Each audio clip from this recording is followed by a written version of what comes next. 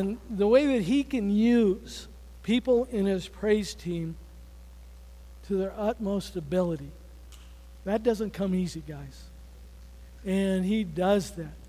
And he gathers the whole team back there every week to pray before the services, and it's spiritually good.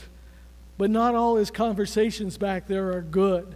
This morning we were talking about the little toilets that we bought for the children's room. We were talking about little John.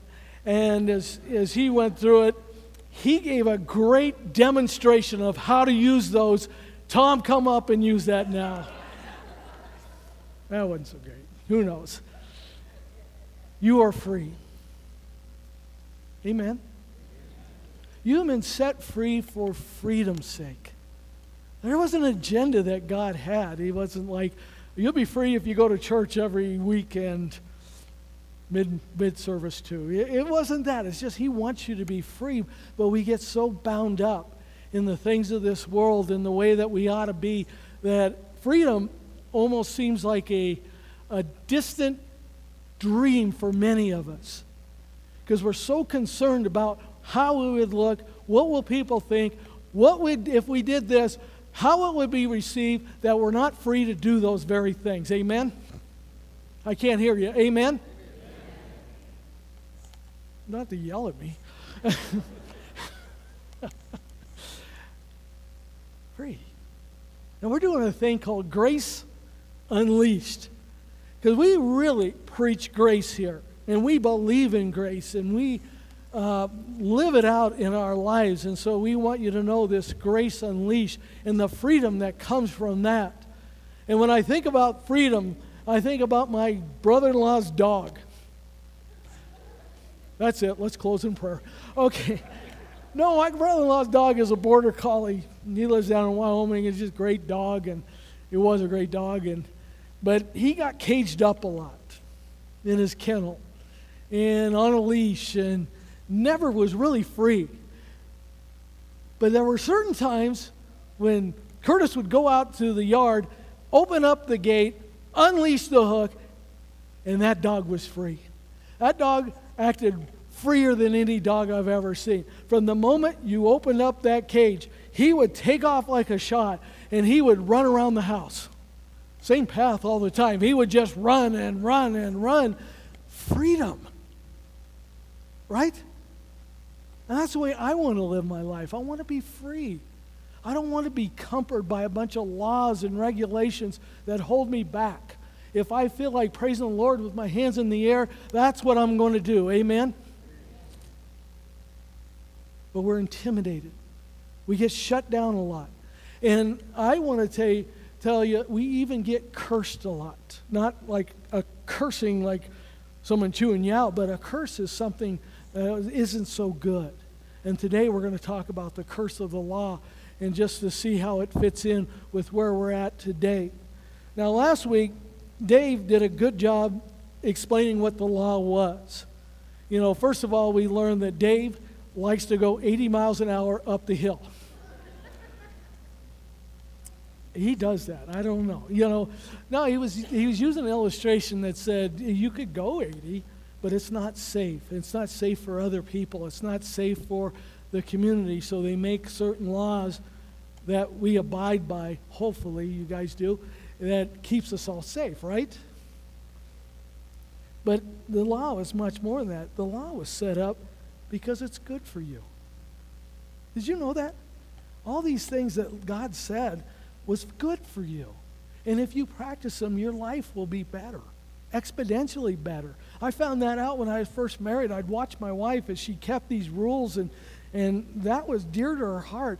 I was just a rebellious kid, 19, 20-year-old kid who wanted to run free, and I found out I ran into a lot of roadblocks because of that. And I found out something really strange. Now, you guys listen to this because maybe you'll glean something from it. The law of God works. Ah, that's a shock, isn't it? It works. And they were set up for our good. There was 10 commandments that were given that were for our good. Okay? 600 other laws were enacted by God, and each one of them were for our benefit.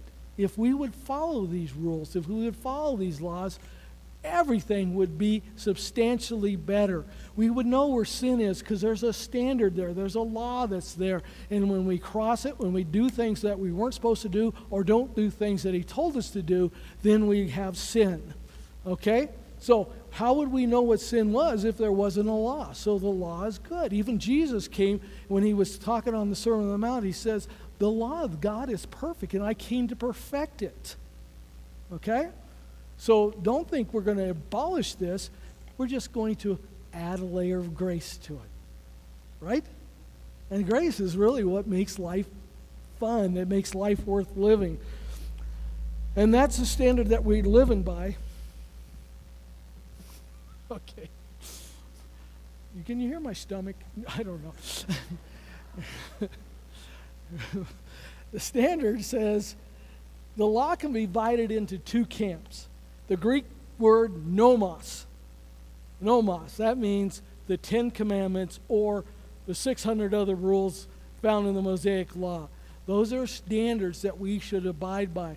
But there's another word called ethos, and ethos is religious standards or religious regulations or man-made standards. Rules that people put on you or you put on yourself, written and unwritten. And sometimes those unwritten rules are more damaging than any rule that's written down, right? Can you keep them all? Can you keep the law of God perfectly? Because if you violate even one of them, it says you're guilty of them all. And then you have the standards of those you're around and how to act and how to behave. And it sounds draining, doesn't it? Now, there are purposes for rules. I know that, we get into a work job and there's certain things that we do there that we don't do other places. That's standard, okay? Like be on time, okay? That's just a standard rule that we got to go by or should go by. I did once. I don't remember. But, we go by that. They're necessary too. But they become very weighty on us. Now, I want you to turn to the book of Galatians, chapter 3, verse 10 through 14, as we talk about this curse found in the law. Okay? Everyone, however, who's involved in trying to keep the law's demands falls under a curse. For it is written, cursed is everyone who's not continue in all things which are written in the book of the law, to do them. It is made still plainer that no one is justified in God's sight by obeying the law, for the just shall live by faith. And the law is not a matter of faith at all, but of doing. As for example in the scripture, the man who does them shall live by them. Now Christ has redeemed us from the curse of the law's commandment, by himself becoming a curse for us when he was crucified. For the scripture is plain, cursed is everyone who hangs on a tree. God's purpose is therefore plain, that the blessing promised to Abraham might reach the Gentiles through Jesus Christ, and the Spirit might become available to all by faith. Let's pray. Mighty God and Father, thank you for your words, and thank you for your commandments, and thank you for your law. We know that it's good, but boy, I tell you, it is also very weighty. And it's impossible for us to keep those laws. Help us. God, we know that's our standard. These laws and these expectations that people put on us, I know that can kind of drag some people down, but help us to remember how much you love us. And God, as we talk about the curse, that you became a curse. Your son, Jesus. Help us to truly understand what that means and to abide in you as you are faithful and you love us. We pray in your precious name. Amen. Now, the curse in this passage of Scripture probably could be translated into sin. That's it, because who bore our sins? Jesus Christ. And he was hung on a tree, right?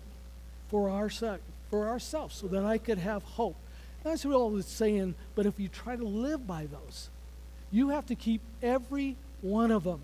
And if you don't, you're guilty of them all. It says in the book of Galatians, in fact, anyone, if anyone could gain eternal life by doing the law, then Christ died for nothing. In other words, we're all sinners. We all need Jesus Christ. That's an amen. Right? It is. It's not something I'm proud of. But in this, he calls it a curse. And I looked up in the Bible to see in the dictionary to see what curse meant. A curse is a harsh thing. Dictionary defines a curse as an appeal to a supernatural power to inflict harm on someone or something, a cause of harm or misery. And from these definitions, it's clear that a curse is not something that is desirable. It brings harm, misery, pain, and suffering. It is the opposite of a blessing, which is more desirable. No one in his right mind will seek to be cursed. Well, that's an obvious thing that it's not desirable, and we do want God's blessing. Now, I looked in the Bible to see, this word curse seemed awful harsh, so I thought, well, maybe, is this the first time? No, it wasn't. We see that the serpent, he enticed Adam and Eve to take of the fruit of the knowledge of good and evil, and here's the result. So the Lord God said to the serpent, because you have done this, cursed are you above all livestock and all the wild animals. You will crawl on your belly, and you will eat dust all the days of your life. Adam, the first man, brought sin into the world because he listened to his wife and ate the forbidden fruit. The Lord told him, cursed is the ground because of you. Through painful toil, you will eat of it all the days of your life. Is that true? It is true. And some of the curses that are rained down in the Bible happen immediately, like this one. For example, when Elisha was jeered by some youth. Now, Elijah was a prophet of God, and he was also a bald man, okay? And he had all these kids. There was a gang of kids following him, and his friend Elijah had been taken up to heaven, and they were taunting him and says, you go up too, bald man. You go up too. And so here's what Elijah did. He turned around, looked at them, and called down a curse on them by the name of the Lord. Then 2 bears came out of the woods and mauled 42 of the youth. That's a wonderful bedtime story for your kids. All right. So don't make fun of bald people, I guess, is the lesson. Some curses do not manifest immediately, but their effects can nevertheless be devastating. In the scripture says, in the morning, here's Jesus, as they went along, they saw a fig tree withered from the roots. Peter remembered and said to Jesus, Rabbi, look, the fig tree you curse has withered. You see, curses. They're not good. We don't want them. And so we want the law to be what it was intended to be, is good, and it's life-giving. But the way we've interpreted, the way we live our life, is harmful. So when he's talking about the curses of the law, what is he talking about in the book of Galatians? What is he saying? So I put together a list, and I think maybe this is what he's saying. One of the curses of the law is perfection. Right? It's perfection. It doesn't matter if it's God's law, the law of others, or your own law. If you believe you have to keep these standards in order to be okay, perfection is the only way to be sure, right? That's it. James 2:10 says, for whoever keeps the whole law and yet stumbles in one point, he has become guilty of it all. Even when we think something is perfect, we find out how flawed it really is. Now, I was going to Bible college, and I had 4 kids, and my car was breaking down, and someone gave me a car. Yay! And I thought, this would be a huge blessing, and the car got delivered, and it was a beautiful car. It was a Thunderbird. I don't remember what year. It strikes me like it was 70-something. This thing was shiny purple and with a white top. I looked good in it, So I thought, perfect. The only problem was if you tried to drive in it. okay? It became a huge problem. Because what would happen is it would stall out in the middle of a road, and for the life of me, for a while, I couldn't figure it out. Then I figured this out. If you take off the air cleaner, set it aside, hold the butterfly open in the carburetor, then it would clear itself out, and it would start beautifully. Then you put the air cleaner back on, you get in the car, and you drive away. Well, we were on a busy intersection in Gary, Nebraska, and you ask yourself, how busy an intersection could that be? There was a couple wagons or something, I don't know.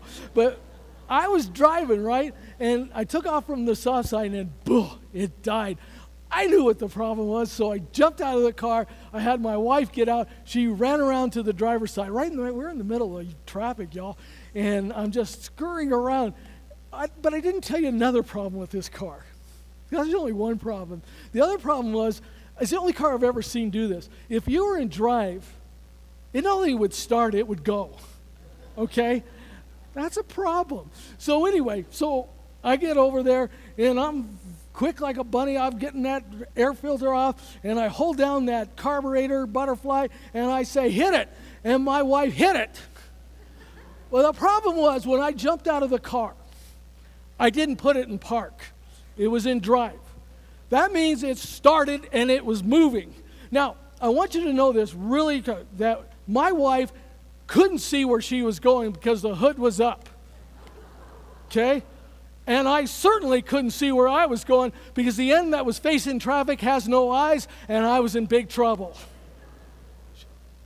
And you can tell my wife, she ran me over, okay? That was it. So was it a blessing? Was it a curse? That car ended up being a curse, and my wife and I were talking, we don't know what we did with it. Or I'd let you drive it. On your own hazard. But that's what it is. It's not, there's hardly anything perfect. Hardly a day goes by that you can say, that was a perfect day, right? That was a perfect day. I had perfect moments in a day. Like, I took my kids up to Yellowstone, and my wife, and I put them at this one edge of the river, and the kids were playing, they were laughing, they were having fun. I walked around the bend, same river, and I began to fly fish, and I was catching fish. While I was fly fishing, this herd of elk came and just bedded down around me. And I said, is this the coolest thing in the world or what? How long did that last? 5, 10 minutes? Nothing's perfect. And you're certainly not perfect. I'm certainly not perfect. And there's no way I could keep every law or regulation that's required of me. And when I fail in those things, certain things happen. You follow? And the first thing that happens, it's on my notes over here. Come on. Is judgment. Judgment. We condemn ourselves for it. We said, oh, man, I wish I could have done better. I should have done better. What does it matter with me? Judgment on others. I began to look at not my stuff, but I can see your stuff pretty clear, and I can make judgments on that. Hallelujah, praise the Lord. Right? Because now, I don't feel so bad about the stuff I'm not doing because I got your stuff to look at. Right? Here's another thing it produces in us.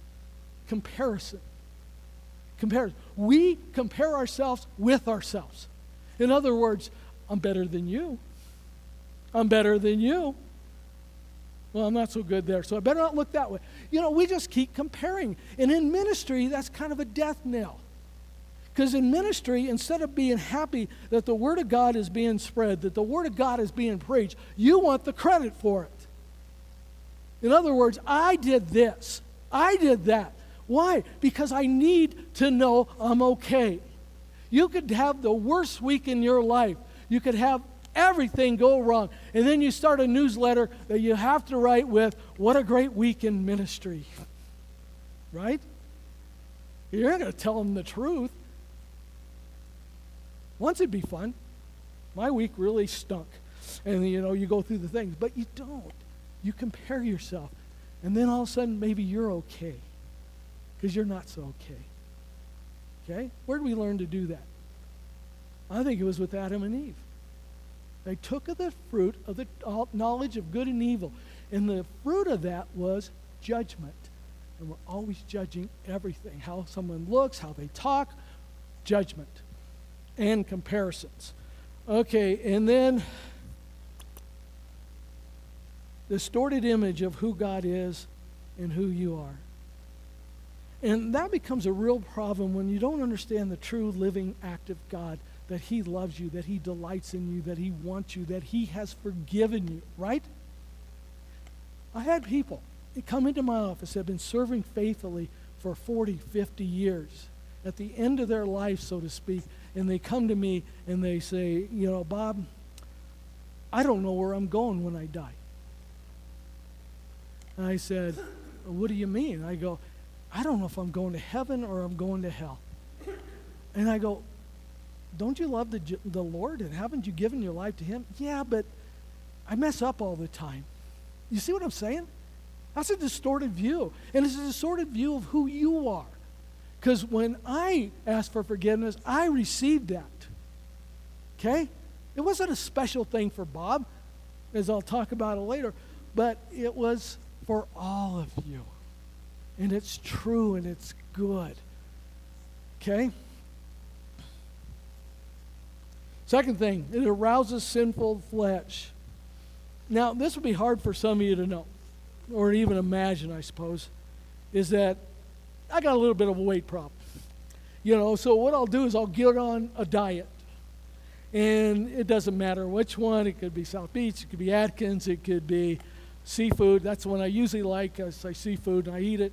But whatever the diet you're on, that's where I'll start. And I'll start the day with, I'm really going to stick to this diet. I'm going to get myself in shape, and I'm going to be buff, and I'm going to be handsome, and, well, maybe not handsome, but I really want to get there.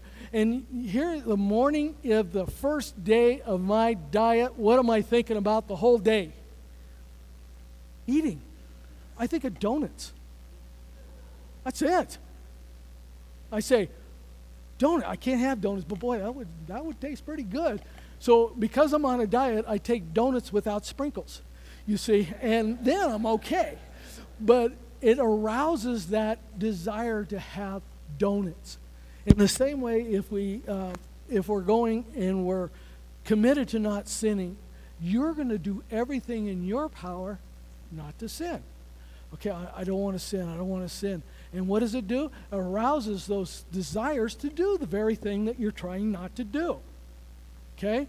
And we go through life this way where we don't want to do it, but I do it, and then we feel bad because we did it. And where does that lead? It leads into defeat instead of victory. Okay? I don't want to eat so much, so I'm on a diet. I want food. That's all I want is food. And all you want to do is that very thing you're trying not to do. Okay?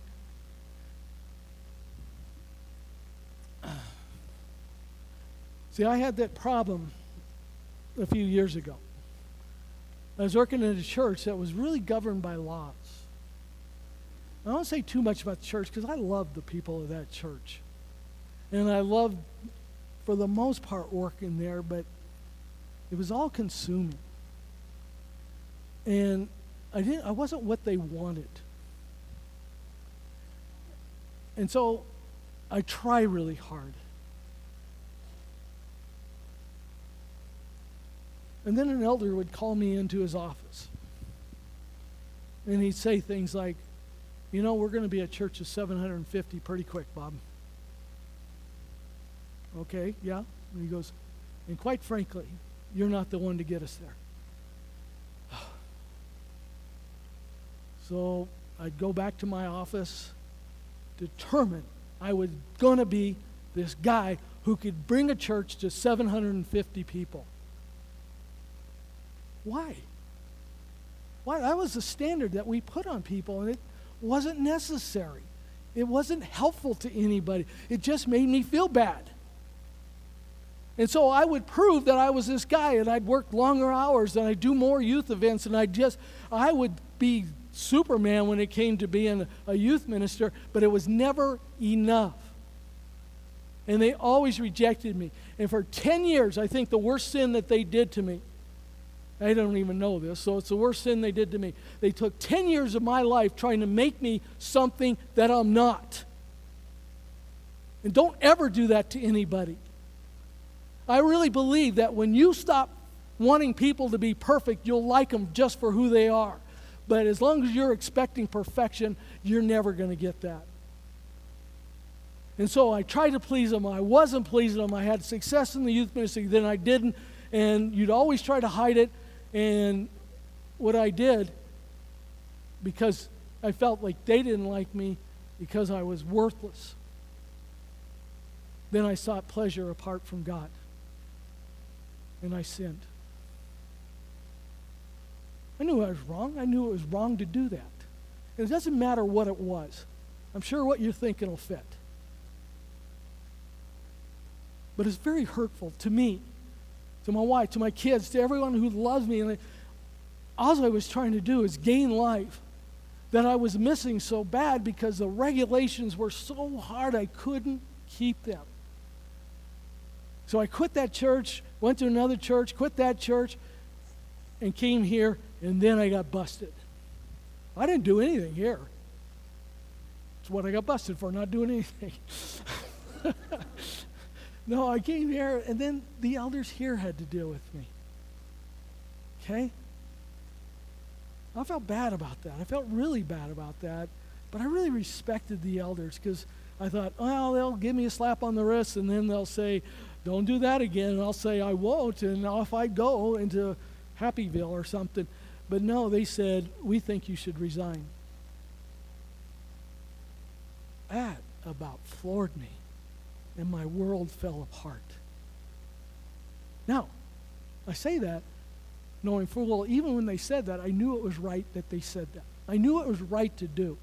As a matter of fact, it was the best thing for me, is not to be in the ministry for a little bit. That little bit turned into 5-6 years. Okay? And then the point of departure was a point of return for me. And I got back in and started going. But I feel like I was a better minister because of those 5-6 years. Okay? Only part-time I entered in.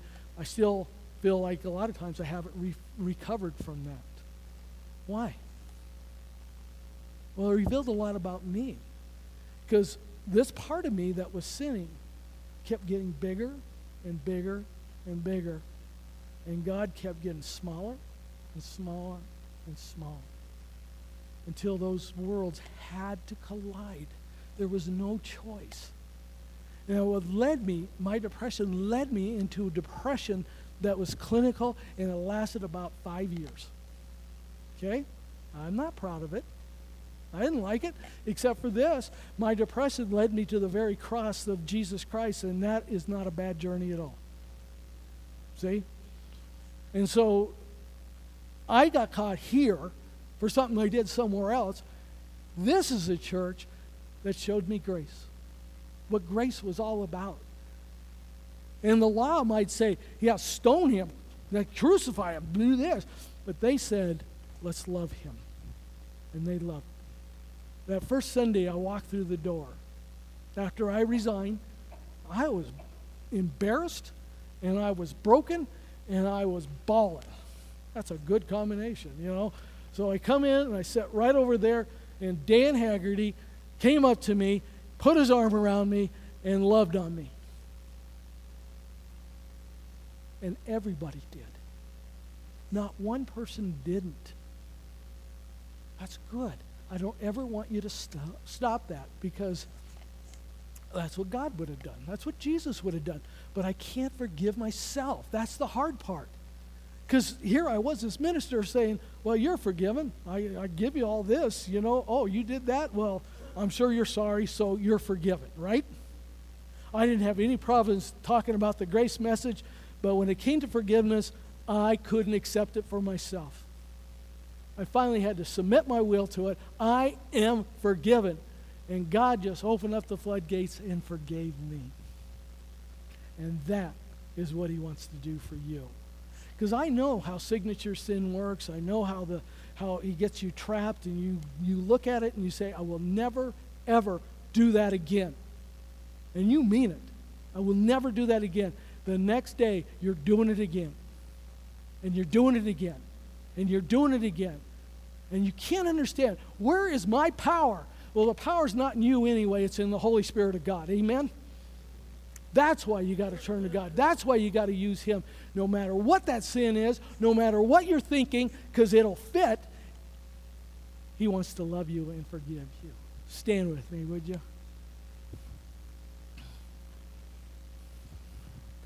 Mighty God and Father, thank you for your love. And I thank you that you became the curse for us, that you hung on a cross, that you died for my sins and for every one of sins here. And in that, I can't even begin to say thank you. But God, more than that, you loved us. While we were enemies, you loved us. While we were enemies, you gave your life for us. You felt the sting of every one of my sins and every one of everybody else's. I don't understand that kind of love, but I'm thankful for it. God, for each one that's here, I just pray that they can turn to you for strength. They can turn to you to get over these curses that are the law and just walk in freedom. God, you are good. And it's in your precious name I pray. Amen. Amen.